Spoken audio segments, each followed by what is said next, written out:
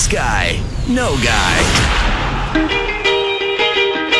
If everybody had a notion across the U.S. Well, ladies and gentlemen, boys and girls, drivers and passengers, and all Beach Boys in attendance, time now for the summertime edition of Yes Guy, No Guy. Go ahead, sir. It's all you. It's Friday. I'm mailing it in. Go ahead. Yesterday, Vladimir Guerrero Jr. hit his second straight home run with the Buffalo Bisons. Yes guy, no guy. Vladdy Jr. homers in his third straight game for the Bisons. Oh, yes guy. Come on. Let's put a little fire. Let's put a little gas in the fire. Yes guy. Absolutely. It'll drive everybody into a frenzy. And then they'll come up with that argument, well, you have to protect them. And so my line would be, so when you lose the year, you wouldn't re-sign him anyway? Now, does this next home run get over the QEW and cross over to Toronto, or what? The next home run gets stopped at Customs. Oh, okay. That's a no guy then. Well, so this is for our guy, Andy McNamara. Oh, please. Do the new-look Cleveland Browns win 4 games or more this season? No guy. Yes. The Browns suck and always will. It's part of the NFL fiber. Then I got one for you. Will the Detroit Lions win more than 7 games this season? They're totally irrelevant, guy. It doesn't really matter. I mean, last year they couldn't take advantage of Green Bay without the quarterback. I mean, that's just disgusting, isn't it? I can't. This team. I'll start watching Lions games after they make the playoffs. I do watch the Thanksgiving Day game and the first game of the year, and that's it. They would have to get in past the first round of the playoffs for me to even buy into this story. Do you have an idea why Stafford has become a better quarterback without Calvin Johnson? I have no idea, but I'm not too worried about the offense. That team has had I want to say a silky defense. Is that a nice term? Yes. A silky defense all my life. All of it. It's like, dude, can you buy some teeth for that defense? So I got, this one probably be a tough one, but will Tom Brady finally regress this season? Oh, yes, guy. Nobody beats Father Time. We've seen that so many year after year. So many athletes just, they go and then all of a sudden, oh, sorry, guy, you're too old. And I know that he's been on the injured list. He's been questionable since, I think, his second year in the NFL because Bill Belichick's playing mind tricks, but everybody knows. But he did sit out of the first game of the preseason with a back injury. Apparently, he felt a little tightness. Yeah. I definitely think his time is getting close to the end, maybe another year or two, but maybe the greatness is starting to fade. Now, William Nylander, will he score 30-plus goals this season? Oh, 30. Oh, let's roll the dice. Yes, guy. Yes, guy. Yes, guy. Making his contract turn into a bargain. Bargain deal. $4.5 million, 35-plus goal scorer. So, at TSN 1050 Radio, what type of contract are you hoping the Leafs sign Nylander to? We have, and then the percentages have not changed. 233 votes in, 21% bridge deal, 79% say long-term deal. At Steve Burney says, I think 5 or 6 years at $6.5 million would be about right, and I don't think there'd get much of an argument there. Dylan Larkin got, what did he get, 5 years at 6.1, and he is their best. He's their franchise player.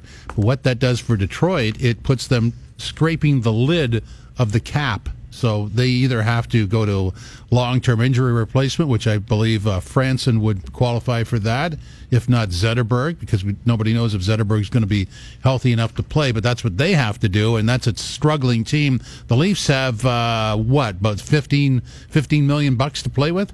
Yeah, I believe $16.33 million since they traded away Matt Martin. So they've got all kinds of room there, but that doesn't mean you give it away. No, that's and to your point, they have the ability to be flexible and they have the ability to make a big splash, but they still haven't done anything to shore up that decor. So it's not as if you can go all out on another forward, considering you've already done that and are committing $11 million a year to him. Well, you'd have to do short term because next year, Leavell with arbitration rights, Austin Matthews, Mitch Marner, Kasperi Kapanen, and Andreas Janssen, all RFAs on the blue line, Connor Carrick. So they've got some people to sign next year. I'm interested to see what ends up happening with Patrick Marleau in year 3, because that $6.25 million cap hit is a fake number in his third season because he's only due $1 million in real money. Yeah, but it's the cap hit that matters. The real money doesn't. That's true, but it depends to see if... Obviously, Patrick Marleau played great last season, and to your point, Father Time catches up with everybody, if Patrick Marleau decides, okay, I can go the route of Datsuk, you can trade my number to whatever team wants to hit a salary floor, and I'm done. Oh, but that's different. I mean, Datsuk wasn't going to play. Marleau still has plenty of tread on his tires. No, I agree, and that's why I find his cap structure has been so interesting that it gives the Leafs flexibility, even if, for example, you sign a William Nylander and Patrick Marleau just maybe doesn't fit in for you anymore, and that's a player that could have value either way. Whether you have him or you don't, then you trade him. Well, when you look at the salary chart, the deals that make this team work for me are Riley at 5, Kadri at 4.5, and Hyman at 2.25. They stretch out over a number of years. And those are sort of, in terms of the numbers, those are the glue that allow you to then circle around the core players, which will be JT, Matthews, Marner, and Nylander, and pay them what the market dictates you have to pay them. And then everybody else has to fit in. But Kadri and Hyman up front buy you some flex time because these are good hockey players. And, you'd like to re-sign them at some point, but you run the danger of just running out of cash. Just because you still have to, you've got young guys in that blue line that are going to mature, and it's going to be tricky. But you end up with 6 guys that get the money, right? That's sort of how it works. That's what Chicago did. That's what most teams do. Usually the goalie, a defenseman or two, and then what you're left with up front, and then everybody else has to fit around it. And that could be older people that'll play for less and like to play in that situation, or people on the way up. These are like flex contracts that sort of fit around what you're trying to do. But in comparison to the 3 deals that you mentioned that the Maple Leafs made the right decision on, a little bit longer term, the correct amount of money, if not an underpay, when you look at Nikita Zaitsev's contract, does that kind of worry you in the same vein as the William Nylander? Like, you don't want to end up in this situation where a player was paid for a limited amount of success? Well, that's a situation. I mean, that goes back to what I said originally. All the decisions are based on the hockey analysis. So he's at 4.5 and will be at that figure until the end of the 23-24 season, Zaitsev. Now, obviously it didn't go well for him last year, but the team would diagnose what the problem was and try to solve it. At 4.5, it would be difficult to move that, but not impossible. Kadri at 4.5 has 4 more years. That is... based on the centers that this team has, to know that this guy would be around for 4 more years, that's astounding. You could argue the Maple Leafs are the deepest center core in the NHL. So one move. Bozak out, JT in. That's what that does. And so when you're dealing with, how to fix a hockey team or how to get to the next level, sometimes it's just 1 for 1. One guy goes out, another guy comes in. Serious upgrade. All due respect to everybody who's involved in this, but it makes, when you make the right move, it makes everybody else better. So all of a sudden, you have a better center, but you also have a better forward unit. Yeah, and I think the Maple Leafs, up until this point, have done a great job controlling their salary, understanding where their money is better used. They got $16 million to play with, and really only one player to sign, Yahtzee. Because when you let go of JVR and Tyler Bozak, that was $12 million combined in 2 players that, to your point in the playoffs, again, were not players that you were looking at that stood out, showed up, and were able to help dominate when the Maple Leafs won or lost. Look, you got eliminated in the first round, so it leaves a sour taste. There's a lot of deficiencies that have to be fixed there in terms of upgrading what you have, and in terms of upgrading the players, having to figure out how to make them or give them a better scenario so that they don't run into that problem. And you can't underestimate the addition of JT, what that does. If you could replay that series with JT down the middle, it's a different series. Well, absolutely it is, because now you're not beat down the middle. Exactly, and you also have somebody that can go toe-to-toe with their best center as well. Well, it reverses it, right? Oh, yeah. Now you have to watch us. I found it interesting. We were already watching you, but now you have to watch us. Yeah, I found it interesting as well that even when Bergeron wasn't on the ice, I can't remember who filled in for him in the top line, but it was just clockwork for them. Well, come on, he's a really great hockey player. No, absolutely. And even when he was injured, Boston came out and won a game without him. And it was proof that their center unit, they played a similar game. They understood what their jobs were, and they did it to perfect execution. And what you were saying before about how you felt the Leafs center core kind of lacked It just didn't match up. Exactly. In that matchup, and it wasn't I don't have an exclusive there. I think if you talk to many of our hockey insiders, they would have told you going into that series that one of the deficiencies for the Leafs would have been down the middle in that matchup. And in this case, you see the three Maple Leaf centers, and I would say outside of Matthews, because he's the younger one out of the three and he's developing his defensive game, the three of them have a very similar mindset, similar game. They're offensively driven, they have hands, they're skilled, but they understand where to be on the ice and they understand how to be a positive player on all three parts of the ice. I would just look at it this way, and I go back to when Mats Sundin was the Leafs center. Who was the number 2 center? Do you remember? Well, they've had a bunch. They had Joe Nieuwendyk for a little bit. Okay, so now you're on the opposing team. You're up against the Leafs in a 7-game series. Mats and, let's just stop Mats. Which happened, right? Right, that was Bobby Holik's job when they played the New Jersey Devils, and he did it to perfection. So what would have happened last year? Take Matthews out. And that's what they did. Okay, now take Matthews out. Oops, JT is there. Oops, look at that Kadri line. A lot more difficult to defend. Yeah, the depth there is going to make them so strong, and that's why all of Leafs Nation right now is kind of biding their time, like holding their breath that there's a move or a signing or something that can be done to help shore up the decor, because the more you look at this team, and without, the Maple Leaf sunglasses and without thinking that, they're awesome because they're the You Leafs, have Maple this is Leaf a very sunglasses? good team. No, I don't. No, I don't. O-Dog has them. Well, they came in the alumni jacket. They're inside. They're slid into the pocket. Okay, so, their blue line right now, they're spending $18.7 million on their blue line, which is really, I'm not going to say cheap, but it's cost efficient. They have a number of guys in the farm team that could jump up and be 5 and 6 defensemen. My question to you is, based on the forward unit, which is superb, goaltending is superb. We know that, right? Do you want to keep developing defensemen, or do you want to trade them off and get the number 1 guy that you lack? How many? My point is, you keep developing defensemen. Why? You have Travis Dermott could jump up into the top 4 in my books this year. I agree. We had Mike Kelly on, who was explaining that, statistically, and as well as the eye test, watching him play, that you could argue giving some of Jake Gardner's minutes to a guy like Travis Dermott and balancing out the defense. Sure you could. And, Jake Gardner's on an expiring contract. So is Ron Hainsey. So, I don't say that you cut them back, but you have to be aware that there's a possibility either one or both won't be here in 12 months' time. And so how do you do that? Well, you ease somebody up. And Travis Dermott is just a great defenseman. He's Gardner-like in terms of his skill set. So you could move him up, but you also have to reconstitute Zaitsev. And you've got all these kids in the farm team, and Liljegren's one of them, right, who will start to get a bit of a look this year at some point.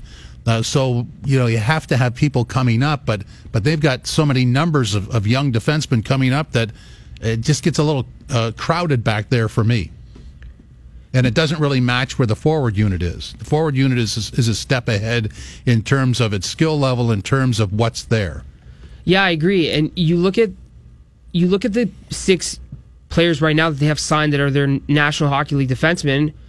I don't really like the pairings. I think that's my biggest issue with the Maple Leafs decor. I think they don't complement each other well, and because of that, it hurts them long term. Like, we've seen Riley, he hasn't had good stretches with Nikita Zaitsev, so he's usually playing with a guy like Ron Hainsey. Well, and we saw on an 82-game schedule a guy like Ron Hainsey killing 2 minutes of penalty kills a night. They got their money's worth. There's no question about that. Do you count on that every year? I don't think you should. No. But they know that. The Riley situation, this is a defense that's developing. It doesn't have the top end that a lot of defenses do. Maybe you don't need that, but I think you need... I think the right side was exploited in the Boston series, so those are the 2 weaknesses, down the center and on the right side. So they plugged the center, and the right side hasn't really altered that much, so... you're looking for maybe a younger version of Ron Hainsey somewhere or something. But, the tricky thing about defensemen, when you get negative about somebody, understand who the partner is, because that's a real specific fit. If you have the 2 guys that have great chemistry, and that was Riley and Hainsey last year, if you can find a top end version of that, you're in great shape. But it's always the 2 sort of go down together. absolutely. And we saw a player that we had here for a while. Dion Phaneuf with Robin Regeer looked like a different player than Dion Phaneuf with Carl Gunnarsson or Keith Ollie. And it was unfair. Anytime somebody goes, a little harsh on the defenseman, I just say, well, who's the partner? Because that's 50% of the analysis. Agreed. And as well, I think you could tell me if this is kind of a bad thought process, because you probably saw this better than I did in the draft schmaff situation. The Maple Leafs have a core that's built, and I don't believe in the next 5 to 7 years they're going to be able to draft a player high enough in the first round to really establish much presence in this organization when they have an opportunity to win. True. Is the focus now not to improve the roster at any means necessary with pieces that may be talented but may not be talented at the right time? The focus now is asset management, because they have a good farm team. They're developing NHL players. They're not all going to fit on the Leafs. In fact, only a few will be contributors to the Leafs. So what do you do with those people that are NHL caliber? You got to move them out the door. You have to get something back, whether it's a future draft pick or maybe you package them 3-for-1 or something like that. But their numbers that they have on that farm team for defense are stunning. Yeah, absolutely. And the fact that the Maple Leafs still have a lot of their draft picks, and they have their picks for the next year and the year after, and they have these players that are available to develop and build, but they have nowhere to play because they are not at the right position at this time in their career. So that's the time, I think, and those are the players and assets that you should be ready to move to acquire a player. But I would assume the Maple Leafs are doing everything they can to improve the decor. They smarter people than us can figure this one out. But I will say what's intriguing about all this, just before we break for Mark Cicchino, is that the Raptors and Leafs are at the same sort of part in the road, in that they have great rosters, they have great support players, and they got great depth. So at this point, hard decisions await, and I guess the similarity between the two is when a Raptor player gets traded or when a Leaf player moves on, they're going to do well elsewhere. They are NBA and NHL caliber, so it's asset management 101 for both teams in this city. Coming up next, we'll talk about the PGA Championship with Mark Cicchino, PGA Tour Radio and Golf Talk Canada. This is Toronto Today, TSN 1050, TSN1050.ca, and the TSN and iHeartRadio apps. PGA Championship Round 2, yikes. Gary Woodland, 4 under through 12, 10 under for the tournament. Kevin Kisner, 6 under through 12, 9 under for the tournament. Brooks Koepka, 6 under through 13, 7 under for the tournament. Tiger goes off at 148. Let's bring in Mark Cicchino from PGA Tour Radio, Golf Talk Canada. At Z-Man, TSN GTC is the Twitter account, and he'll be joining us shortly to go over what the heck is going on here. They are eating up this course in St. Louis, Missouri. And it's 78 degrees there, which is do me some Celsius math. What is that here? Is that like 26? Is 26 78? Something like that. You get the idea. It's sort of comparable to what we have here, which is a gorgeous day. Mark is with us now. Marco, how are you? I'm good, James. How are you? Good. I just somebody sent me this this note here, this text about your waking up yesterday morning and plowing $20 into Adam Scott. What the heck is that?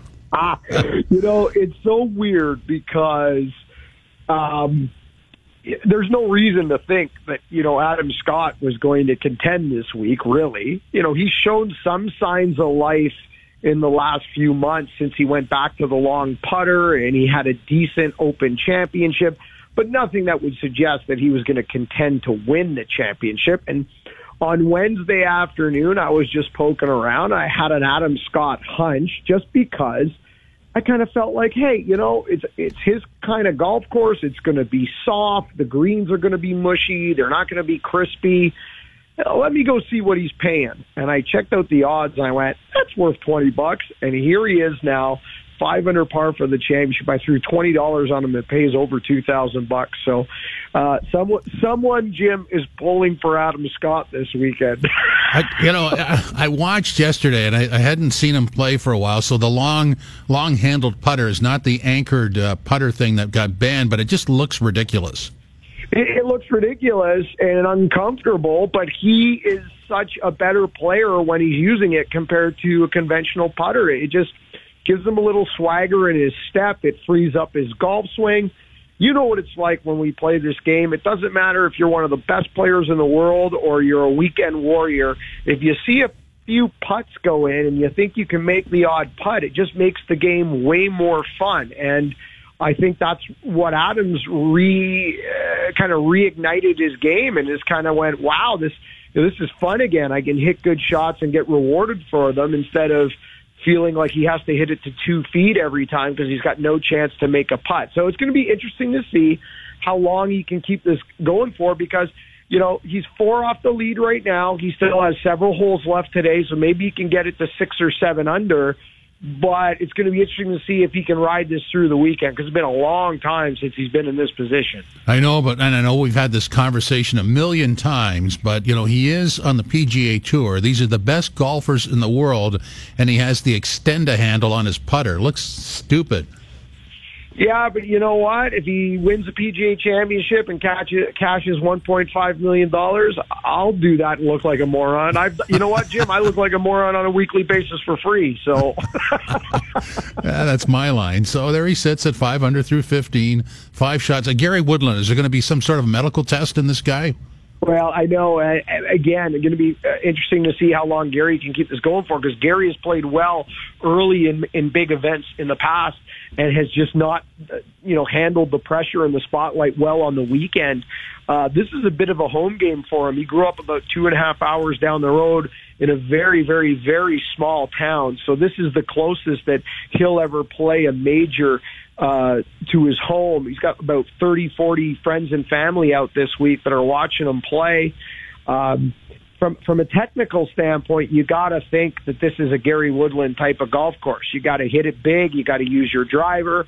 There's not much thinking around this golf course, Jim. It's fairly straightforward. There's not a lot of risk reward. There's not a lot of strategy.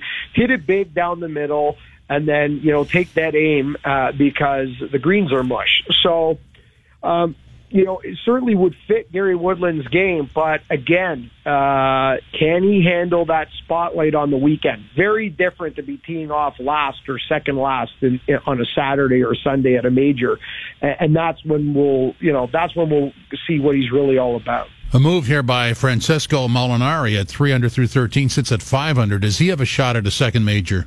Completely. There's no, it was shocking to me, his start to this tournament. He just started off so rough, and, over his last 18 holes, the back 9 yesterday and now his start today, he has just been tremendous, and there's no reason to think that he won't keep this going. He has just got it on all his cylinders. The Azzurri playing with just a level of calmness, Jim, and that's what he has pointed to over these last 6, 7, 8 months, a difference in his mental approach to the game that has just freed him up to play this game at a level that he hasn't in the past. He just feels so comfortable in his own skin, and we're seeing it again here at the PGA Championship. Not exactly the kind of player that we thought would do well here. We were all pointing to Dustin Johnsons and Jason Days and Rory McIlroy's, and I think Jason Day is going to have a great afternoon. He hasn't teed off yet, and Dustin Johnson's having a great day as well. But Molinari's just playing so well in all aspects of his game right now. There's no reason to think that he'll not keep moving forward.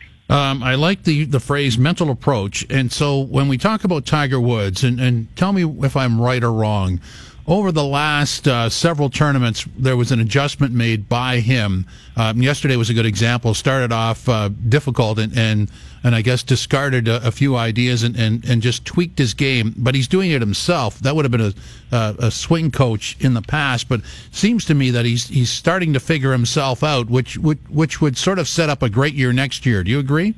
And that's what I've been saying all along, Jim. I think that all of these building blocks and what we've seen this year, assuming that he's going to remain healthy, which we all believe he's going to at this point, although backs are funny things, as you know, but it looks like he's going to be able to be healthy. I think it's pointing to a bigger 2019. And I'd like to see him add some building blocks. Everybody wants him to come and win his 15th major. Well, he hasn't won a PGA Tour event yet. And if his name wasn't Tiger Woods, and he was some rookie on tour or a guy, that hasn't competed in 5 years or won a major in 10 years, would we not be saying, let's see him win a tour event, let's see him add some building blocks, get in contention a few more times? I think we're all pointing really to next April at Augusta. And he has, continually made adjustments, made improvements, learning what this version of Tiger Woods is going to be like. And the last improvement he needs to make and the last adjustment he needs to make, other than mentally being comfortable in his skin these days under pressure, is the driver. So from a technical standpoint, that's the last piece of the puzzle, really. His short game's been great. His iron play has been brilliant. He is top of the food chain in the top third or top quarter of the food chain in many categories on the PGA Tour. The problem is the driver. And yesterday we saw it on the front nine. He went in the wrong direction out of the gates, pounding driver and pounding it into the woods and into the bunkers and into the rough. And then around the ninth hole yesterday, he abandoned the driver, started hitting 3-wood, started hitting driving iron off the tee, made birdie at 9, made birdie at 10. Eventually shot 2 under on the back 9, and it's because he geared down off the tee and kept the ball in the fairway. So can he do that at this golf course over another 3 days of golf? He hasn't played yet. He hasn't started this afternoon. He's going to have to go out this afternoon and shoot 65. The lead's going to be around 9. It's going to be around 10. He's got to shoot 65 this afternoon. Can he do that with 3-woods and driving irons without, leaning on his driver? I don't know. That's going to be the story for Tiger this afternoon. It's an intriguing view because here we have the greatest golfer of all time who basically did it on superior skill, confidence, and, great coaching staff, now trying to sort of manage his own game by himself. And you have the confidence that once he figures that out, he could have an interesting finish to his career. And I agree. I think it could be a great, couple of years starting next year. It ain't going to go forever. He's going to be 43 in December, but there's no reason that he couldn't have a very strong 19, 20, 21, so to speak, in terms of a good finish and a good run. And, you and I have had this conversation so many times about, I thought he was overcoached, too many swing changes, too many cooks in the kitchen, so to speak. I love the fact that over the last year, he's kind of cleared the camp and really done it on his own and just learned to love the game again and hit shots and play golf. I think it's brilliant that he's doing it on his own. However, moving forward, say maybe starting next year, wouldn't it be great if he picked up the phone and called Butch and him and Butch got back together? And because if you're talking about the most successful, coach-student relationship of the last 25 years, it's no doubt it's Tiger Woods and Butch Harmon. And from day one, I said if him and Butch stayed together, we'd probably be counting over 20 majors right now. It's an interesting story because the guy, now it's detailed and you understand what was going on with the guy and not the golfer. There's a lot of layers there that I guess collided. And when you read his book, you understand that if you departed his life, it was abrupt and sudden. And that would go to the coaching staff. That would go to relationships. It's all sort of the same way. It's over. And he moves on. But there's clarity in his life now in that he's dealt with the demons and he is actually should be a much smarter man for surviving all that, and you have to give him credit for digging deep and dealing with those problems. When you're the central figure in the world and your personal life is exposed and you collapse and you rebuild yourself, you always come out of it stronger. So maybe he will have developed the ability to go back and invite people from his past back into his life. Yeah, you would think that he has now kind of done the self-exploration and repair that you alluded to that would allow him to, no longer lead with his ego like he used to, and allow him to extend, olive branches and phone calls and things like that back to the past. And him and Butch now apparently are on good terms and everything's fine, although it's not a professional relationship. It's back on friendly terms, which it wasn't for many years. And there's more than just Butch. There's a lot of relationships, as you alluded to.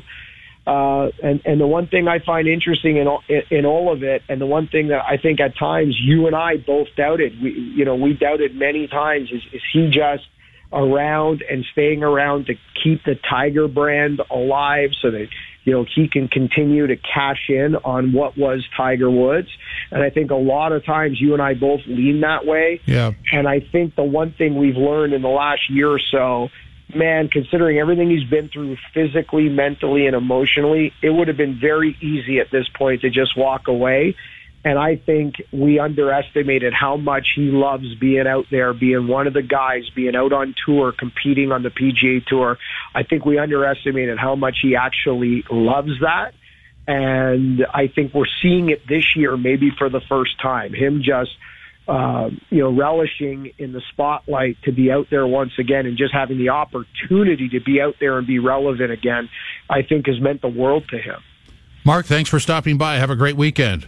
Thanks, James. You as well. Thank you. That's Mark Cicchino, PGA Tour Radio, Golf Talk Canada. And, of course, Golf Talk Canada on TSN 1050 tomorrow morning at 8 a.m. You can watch the TV version as well. At Z-Man TSN GTC is his Twitter account. This Golf Insider was brought to you by Subaru. Summer nights are made for Subaru with lease rates.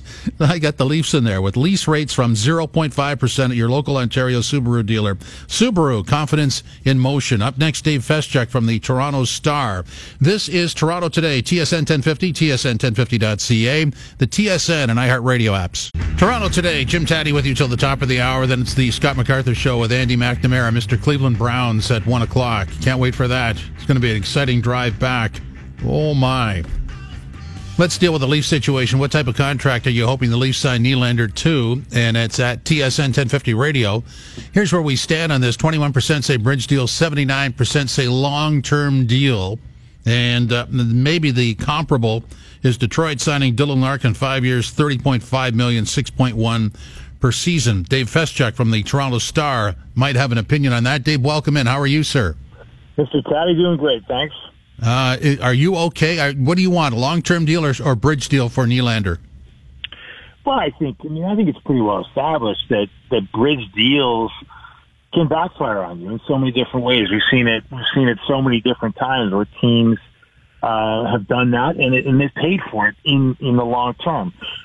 So if you believe in the talent of William Nylander, and I have to believe that Kyle Dubas, given the emphasis on skill that he's brought to his short tenure as general manager of the Toronto Maple Leafs, believes in William Nylander because you cannot deny William Nylander's skill.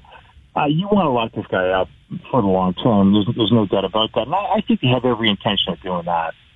So what's long term? Is it max or is it comparable to the Dylan Larkin deal at 5 years? Well, obviously, if you're a team, you want the long term to be reasonable, and you prefer 5 to 8.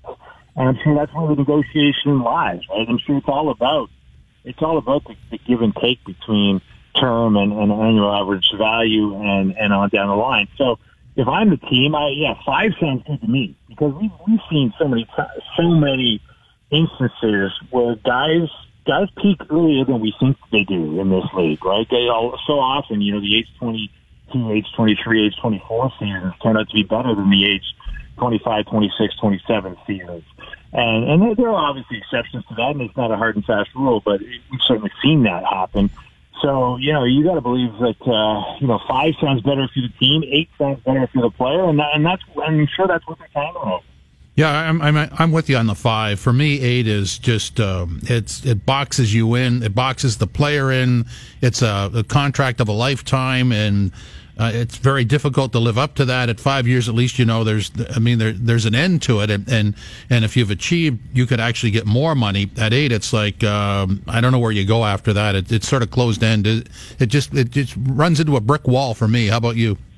Yeah, without a doubt. There's so many GMs that would look at an 8-year deal and say, well, I won't have to worry about that because I'm not going to be around. Yeah. So I think that's why you see him get handed out so often in this league. But 5 years makes more sense to me. You can make the case. I've seen statistical analysis of the league that make the case that you're better off doing that because, in a 5-year deal, William Nylander will finish that deal around age 27, and you can argue, look, they just signed a guy, Johnny Tavares, who's age 28, who, for a mega deal. But, those guys are few and far between, and Johnny Tavares is a centerman, a guy who's never really relied on his explosiveness. William Nylander, if you look at what he's doing in this league right now, he's relying on explosive speed and great skill. So will the explosive speed be there late into his 20s, into his 30s? Well, you don't want to have to bet on that necessarily. You've got to see it with your own eyes. And so obviously, if I'm Kyle Dubas, I feel better about a lesser term, but maybe you have to sacrifice a little bit in the annual average. And if you do, I mean, they seem pretty confident, and they've got, Brandon Pridden on staff to make sure that they can handle all these contracts moving forward. And the fact that they've got a number of the guys on bargain deals, from Kadri to Morgan Riley on down, suggests they'll be able to do it. Yeah, I don't disagree with you there at all. I think they're set up nicely here. What do you think the dollar figure is for Nylander? Well, look, I mean, there's been plenty of analysis on that. I mean, when you look at him, I mean, 261-point seasons in a row, that puts him fairly squarely into that $6 million range, right? Yeah. If you look at the guys who put up comparable production at this point in their careers, he's right in there. So, I mean, it seems fairly straightforward in a lot of ways. But if you're Dubas, I mean, every $500,000, every 100,000, I guess, technically matters, right? And I think what he's going to try and do here, when he's looking at the triumvirate of signing Nylander, Van Marner, and Matthews, he's going to have to try and sell them on the specialness of being in Toronto, right?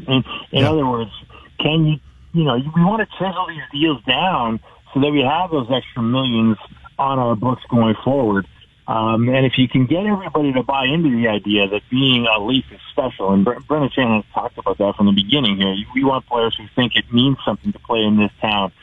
Well, if you think it means something, we'll put a value on that something. And, the way Stevie Yzerman has been very adamant about, setting limits on his deals and setting a limit on the Stamkos deal, and then having Stamkos come back. I think you've got to have a little bit of that hardcore feeling in you as a GM, especially if you're the GM of a team this promising in a market this rabid. You got to be able to convince guys, hey, you may not take the absolute top dollar at this point in your career. You could definitely make more, but the idea is to be a Toronto Maple Leaf, to be a guy who is a part of a team that has a chance, as you've been saying earlier in the show, Jimmy, they got a chance here not just to win one cup, they got a chance here to win multiple cups if they do it right. Yep. And things break their way. That's worth something too.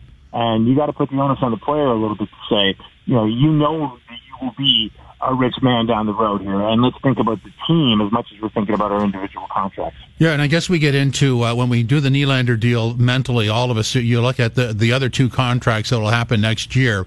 So let me ask you this. Whatever Nylander signs for, doesn't Mitch Marner get exactly the same a year from now? Well, if you equate those two players, you could say that, but I don't equate those two players. I think Marner's put himself on a different level. I mean, personally, with the way he's been able to produce, for a guy to lead the team in scoring last year, granted with Austin Matthews missing 20 games, but for him to lead the team in scoring in the regular season, to lead it in the playoffs, and to do it in a season where you could argue if you're making the case for him that he got the absolute shortest of shifts, being, relegated to the fourth line at one point in the season, to play with line mates that they really weren't worthy of his skill set as finishers. The idea is that, hey, if he is indeed going to play regularly with John Tavares, as Mike Babcock suggested he will, in a pretty rare, forthcoming moment for Mike Babcock around the signing of Tavares, what could his point total be this season?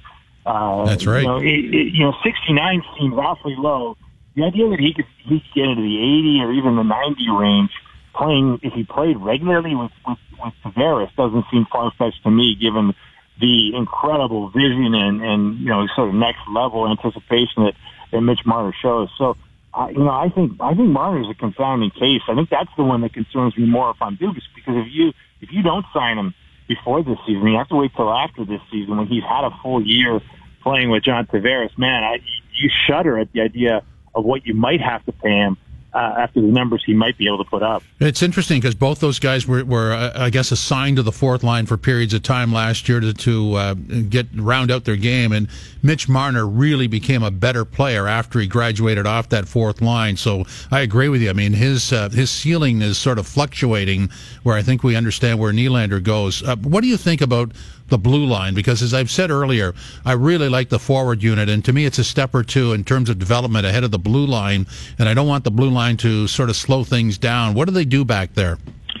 This is the evergreen topic of sports radio, right? Like, what do you do? What do you do with the Maple Leafs blue line? And there's no easy. If there was an easy answer, they would have figured it out by now. But you look at it. I mean, what you do with the Maple Leafs blue line, in short, to me, Jim, is you hope. You hope Nikita Zaitsev bounces back off that horrendous season he had last year, and you hope that his $4.5 million cap hit doesn't become an albatross. That's way bigger than it should be for the level of play he has given you. And if he gives you what he gave you last year, his contract is a burden.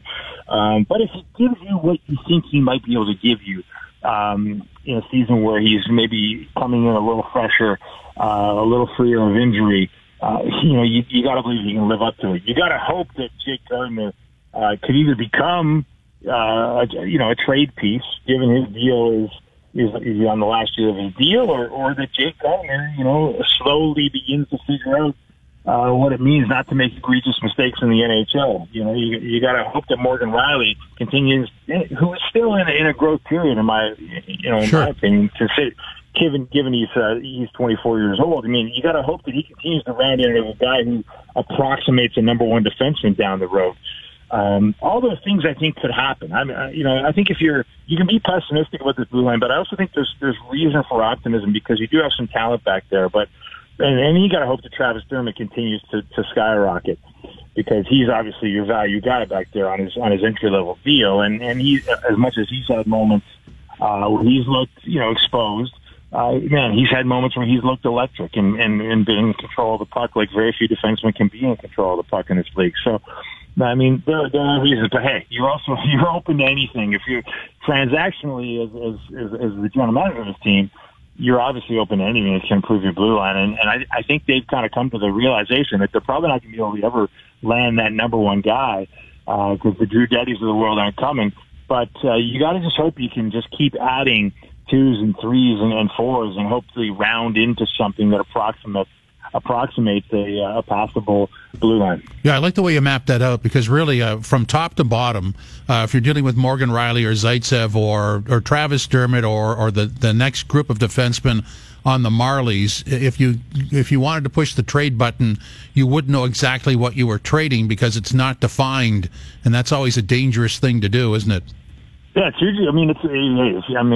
Remember looking back in Leaf history about all the times they've traded guys too early, and that the franchise history is littered with instances of that. So you got to avoid that, and that's why I think it's too early to get panicky about the blue line. I mean, especially since I think we've kind of if you look at the way Kyle Dubas is approaching things, the league is kind of heading toward. Or at least the Leafs hope the league is heading toward, kind of an almost positionless type of hockey, right? Where your blue liners handle the puck as well as your forwards, ideally, where it's just skill in all 5 positions. And maybe the Leafs have maybe they've overdone that because they're going to be an awfully small team next year, and they're going to be an awfully, you could say, a gritless team now that they've given up on the likes of Leo Komarov and the Roman Polaks and the Matt Martins of the world. But Dubas is all in on skill and speed and the ability to make plays with the puck. If that's indeed the case, I think he has blue liners that can do that in the system, right? I mean, they hope Timothy Goletman, who they feel they stole in the draft a couple of years ago, turns into that type of player. And you look at Dermott and the skill involved with Rielly's game and Gardner's game. And even Connor Carrick's game, who they obviously believe in and have given another chance in a Roman Polak-less world on the right side. So, man, there's reason to believe they're right. They got to hope that there's not a correction in the league where sort of that toughness and grit and physicality doesn't become back in vogue and they don't get caught on the wrong side of skill. But as long as the rest keep blowing whistles on the stuff they're blowing the whistles on, I think Dubas is betting right. Dave, thanks for stopping by. I really appreciate it. Appreciate it, Jim. Take it easy. Dave Feschuk from the Toronto Star. @Feschuk is the Twitter account, and so there's a couple of phrases that sort of describe the Leafs blue line: developing story and asset management. Even Morgan Rielly. If Morgan Rielly, all due respect to who he's played with, if Morgan Rielly had a top-end partner Do you think that would help his growth? Absolutely. I mean, there's just so much possibility on that blue line. It's a developing story. We'll see how it plays out, and it's just going to be one fascinating training camp. And on Monday, it'll be a month to the start of training camp. That's how fast this goes. And the 2 hours just flew by. Up next is the Scott MacArthur Show with Andy McNamara. Thank you.